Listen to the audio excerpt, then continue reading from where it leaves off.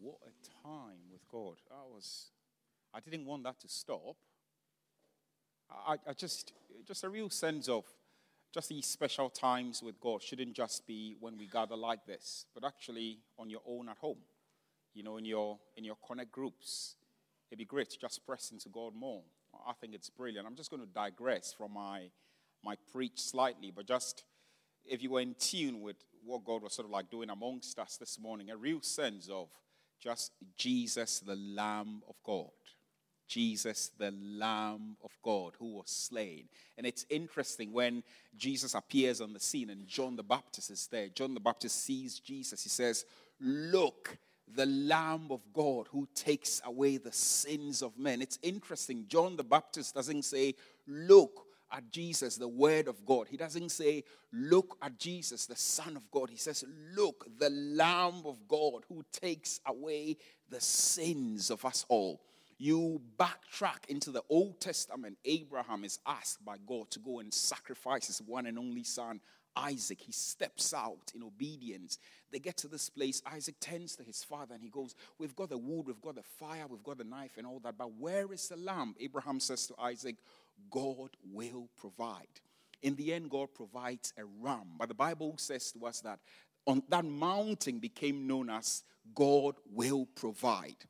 You move on in the narrative in the Bible, and it comes to a time when God delivers his people, Israel, from Egypt. And God says to them, when God strikes the firstborn sons, he says, "Get the blood of a lamb and use hyssop and use this on your doorpost so that when the angel of death goes past, he will not strike you." We see the blood of the lamb and hyssop. Fast forward, David in Psalm 51, he says, "Cleanse me with hyssop and I shall be clean." There's hyssop in there. There's ultimately the blood of the lamb in there.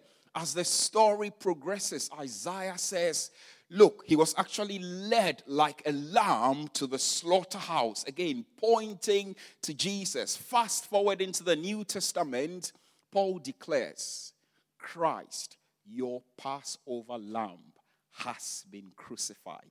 Finally, Jesus is sitting with his disciples, having the meal we just enjoyed earlier.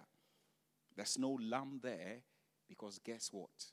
Jesus himself is the Lamb of God who will take away the sins of the world. From the very beginning, it was all pointing to Jesus. Jesus, Jesus, Jesus, the Lamb of God who takes away the sins of the world. And he's here with us this morning. How awesome is that? He takes away our sins and he gives us his righteousness. I am pretty excited about that. I think we should rejoice in this every day. He takes my sin. He gives me his righteousness. I think we should rejoice in this every day.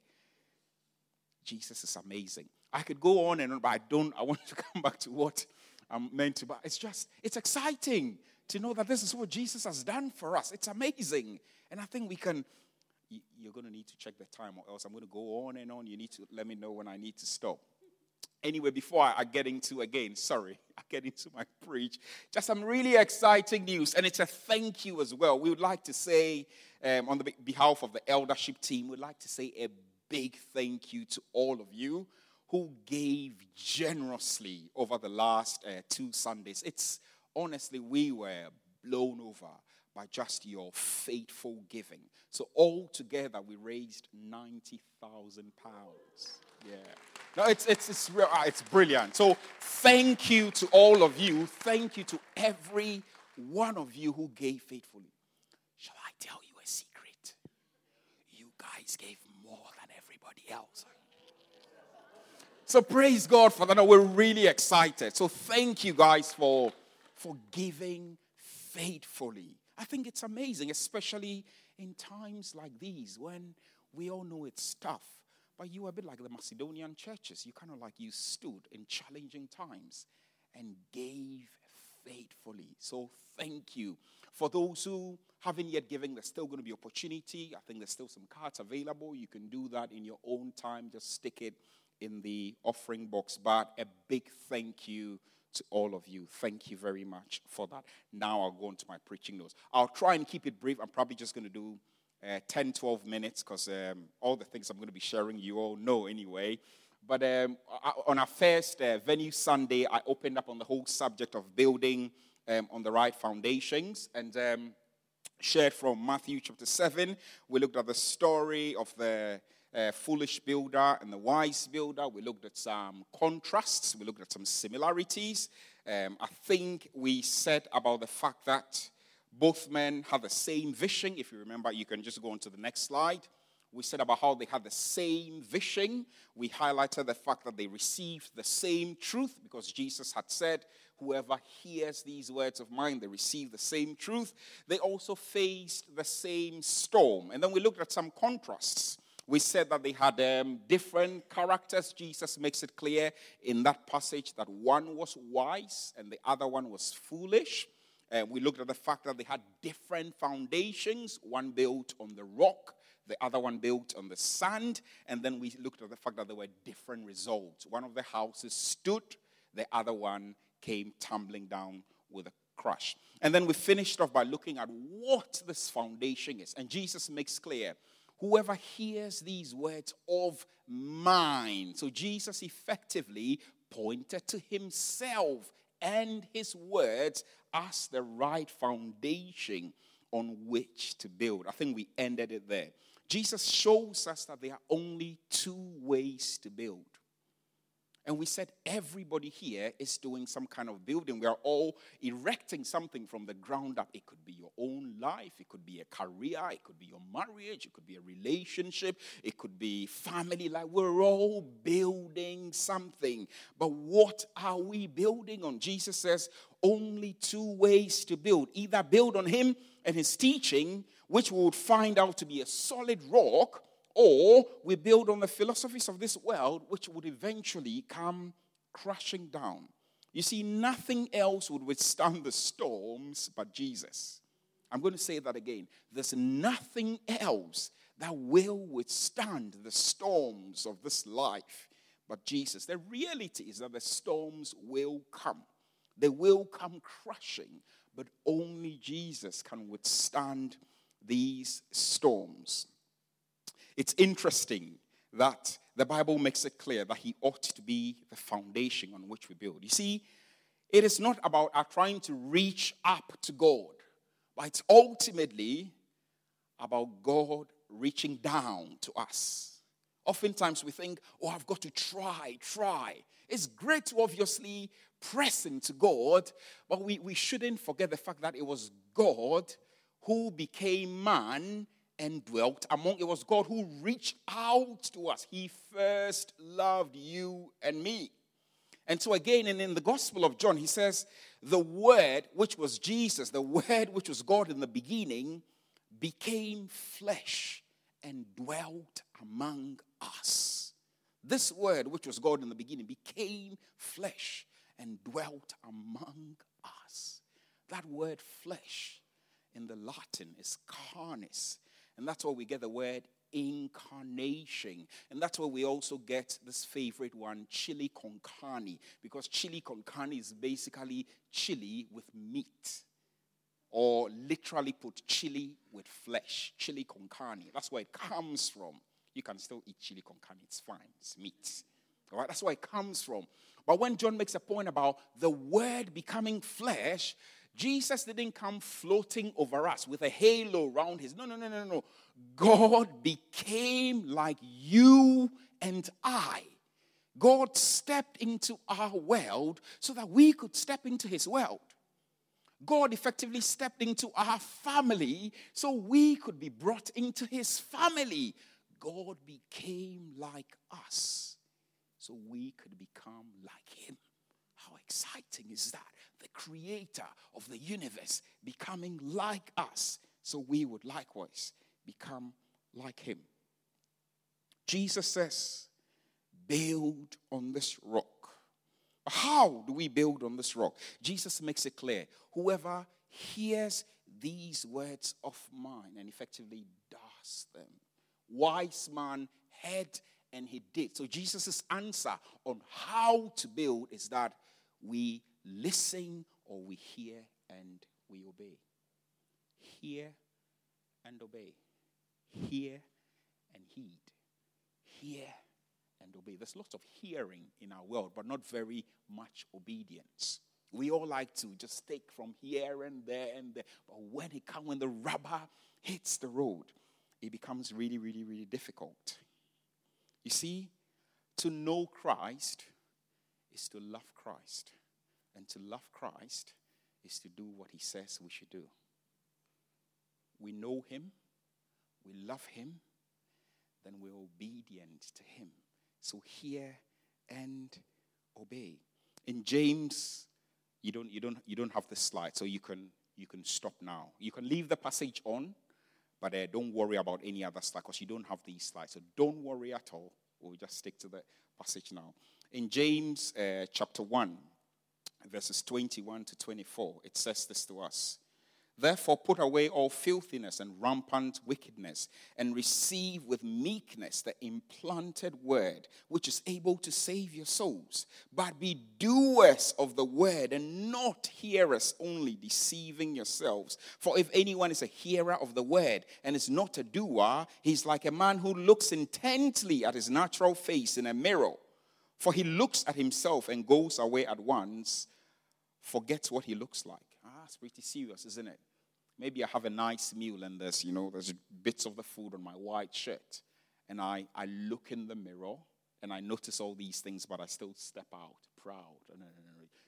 James says that, no, if we're going to be doers of the word, this is the way it works out. You look yourself in the mirror of God's word, and then you align yourself with the truth of God's word. We are not just hearers, but doers of the word.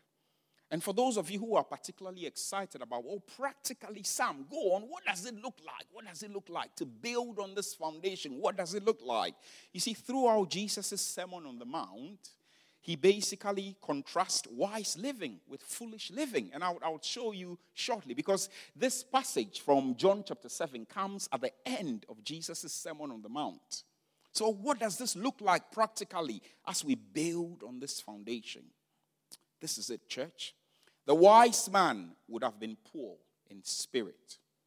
He would have mourned, been gentle, hungered for harmony with God, been merciful, pure in heart, a peacemaker, and been persecuted by the world for his righteousness. The foolish man will have been full of himself or herself, cheerfully naive, demanding, disgusted by God's righteousness, judgmental, lacking integrity, a troublemaker, and a persecutor of the faithful. The wise man will not have harbored anger, lust, or dishonesty in his heart. The foolish man will have harbored anger, lust, and deceit in his heart. The wise man would have turned the cheek, gone the extra mile, loved and prayed for his enemy.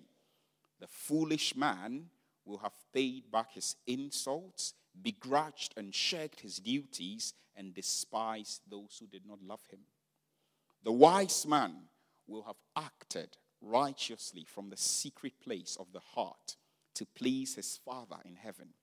The foolish man will have openly strutted his righteous acts hypocritically to be seen by others. The wise man will have prayed to his Father in heaven and asked God to forgive him as he forgives others. The foolish man will have offered empty words to God. The wise man will have invested his treasure and heart in heaven. The foolish man will have invested his treasure and heart on earth. The wise man will have sought God's kingdom and his righteousness by faith. The foolish man will have spent his days worrying about his life. The wise man will have shown mercy and forgiveness. The foolish man will have judged other people. The wise man will have treated others as he wanted to be treated. The foolish man will have lived with two standards, expecting others to treat him well while treating others proudly or poorly. The wise man will have entered by the small gate along the narrow way. The foolish man will have entered by the wide gate along the way that is broad. You see, the wise man will have built his house upon the rock of Jesus' words. The foolish man will have built his house on the sands of the world.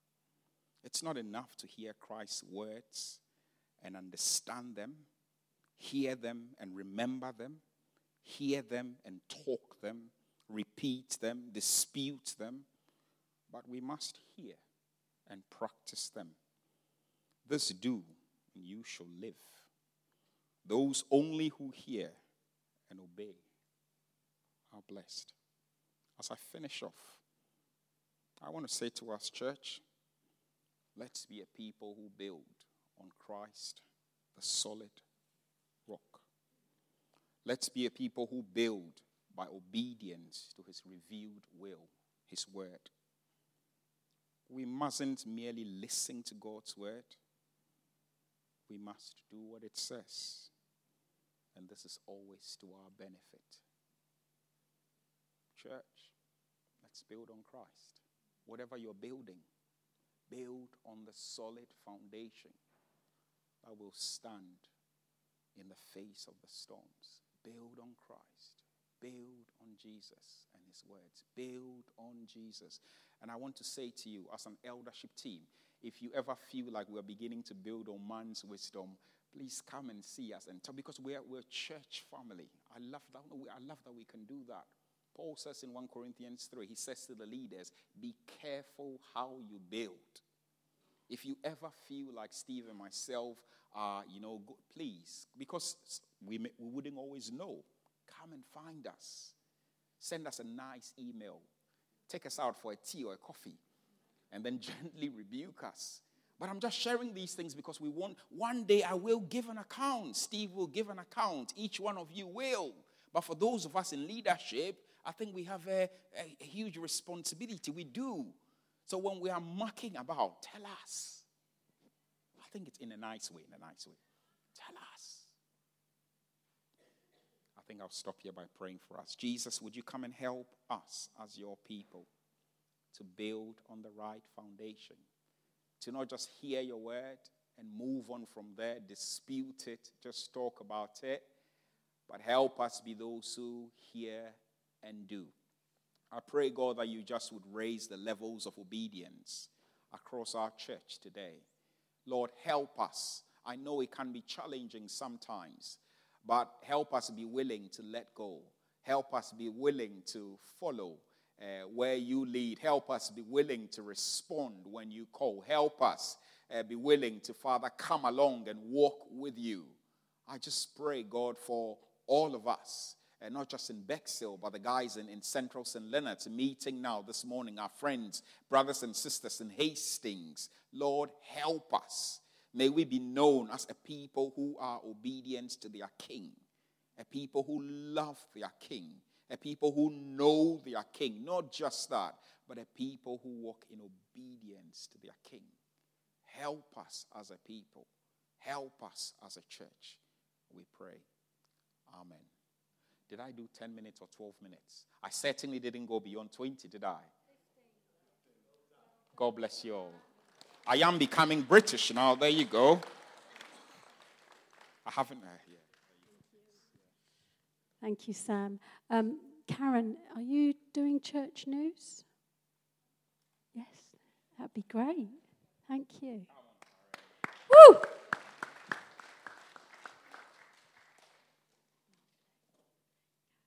Wow, what a blessing to be here this morning. Really, it's wonderful just to have the Holy Spirit just leaning in with us. Hearing about the youth, Sam's always a blessing, so that's always good. And little Esther as well. And just the worship this morning, it was amazing.